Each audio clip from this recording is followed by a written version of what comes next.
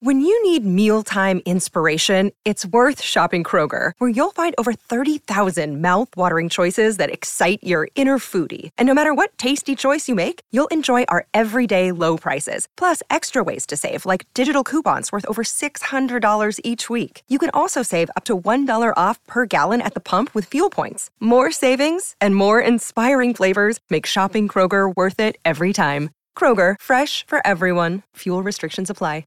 Another day is here, and you're ready for it. What to wear? Check. Breakfast, lunch, and dinner? Check. Planning for what's next and how to save for it? That's where Bank of America can help. For your financial to-dos, Bank of America has experts ready to help get you closer to your goals. Get started at one of our local financial centers or 24/7 in our mobile banking app. Find a location near you at bankofamerica.com/talktous. What would you like the power to do? Mobile banking requires downloading the app and is only available for select devices. Message and data rates may apply. Bank of America N.A., member FDIC. The following podcast contains audio extracted from videos on the Harry Potter Theory YouTube channel. Hey everyone, welcome to another installment of Harry Potter Theory. In today's video, we're going to be covering the weirdest theories, ranking them all the way up to the weirdest theory of all. I've covered a few of these on the channel in the past, but there are also some new ones. These are going to be explained fairly succinctly, but if you want the full version of one of these theories, you can find it on the channel's homepage. Which weird Harry Potter theories do you guys know? Do you think you can guess them? Without further ado, let's get started. Number 5. George Weasley is Willy Wonka. This extremely weird theory connects the Harry Potter universe, written by J.K. Rowling, with the universe of Willy Wonka and the Chocolate Factory, another fictional tale written by Roald Dahl. However, this audacious theory certainly doesn't just loosely connect the two worlds. It actually suggests that George Weasley is Willy Wonka. The theory, put quite succinctly, suggests that George Weasley, after suffering the loss of his brother Fred, uses a time turner to travel back to a different era, making a new life for himself. As we know, George and Fred were the closest of brothers, spending every waking moment with one another. However, when Fred tragically passed away, George was at a bit of a loss for what to do next. Rowling even addressed the issue herself, tragically remarking that George would never get over losing Fred. With his business acumen, having successfully run Weasley's Wizarding Wheezes, and vast knowledge of sweets, George travels back in time and starts a new life in the land of the Muggles, opening Willy Wonka's Chocolate Factory, sharing his wacky inventions and tasty sweets with the Muggle world. To add to all of this, George even appears to resemble Willy Wonka somewhat. This theory is a stretch and I'm not convinced, but it's definitely a fun idea, and a weird one at that.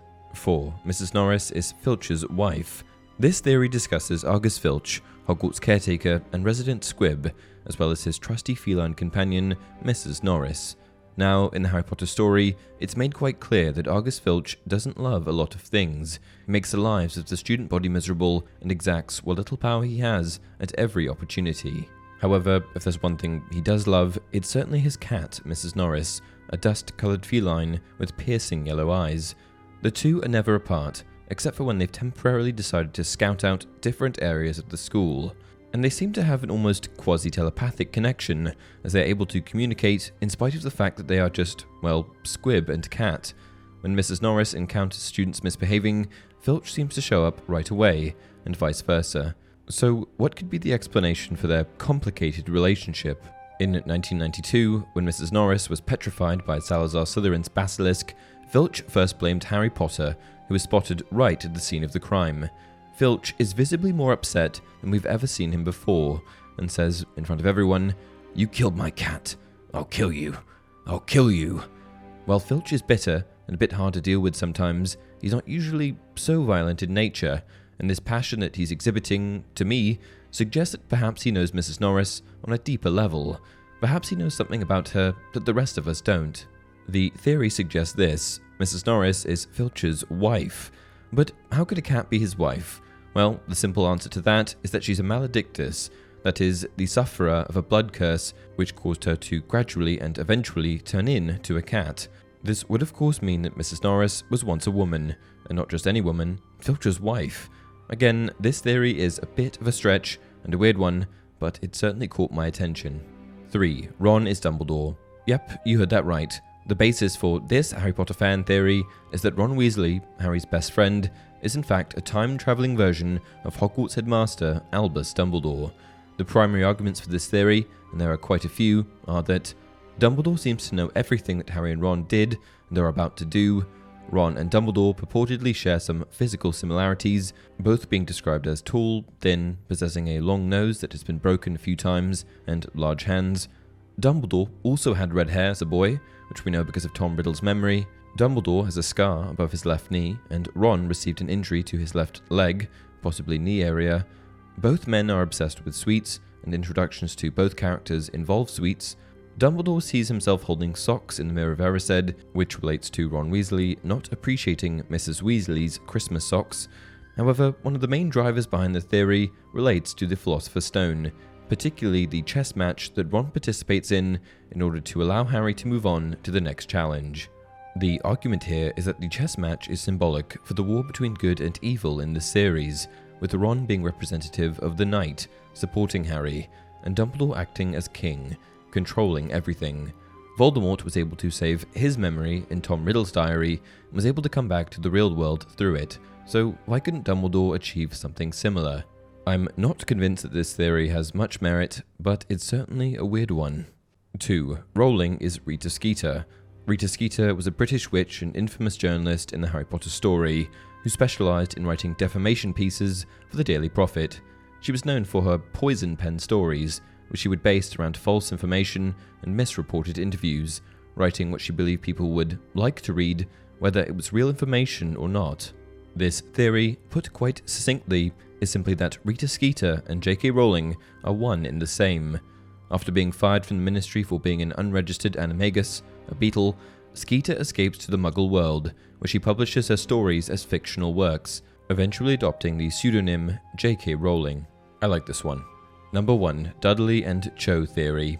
And last but certainly not least, the weirdest theory on the list, the Chudley theory. That is, the theory that Dudley Dursley ended up marrying Ravenclaw graduate Cho Chang. This theory came about for a couple of reasons, but the main driver behind it is that Cho Chang ended up marrying a Muggle. That's canon. Cho Chang married a Muggle. Furthermore, we also know that Dudley Dursley ends up getting married himself, but the name of his wife is never revealed. This is basically the entire basis for the theory, an unnamed wife and an unnamed Muggle.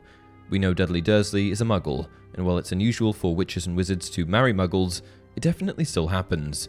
Often when a witch or wizard is courting a potential Muggle spouse, they fail to mention their magical abilities, which causes tension down the line when their kids start performing magic themselves. The guilt eventually becomes unbearable, and they end up confessing their magical status to their other half. However, the years of lies are not often entirely understood.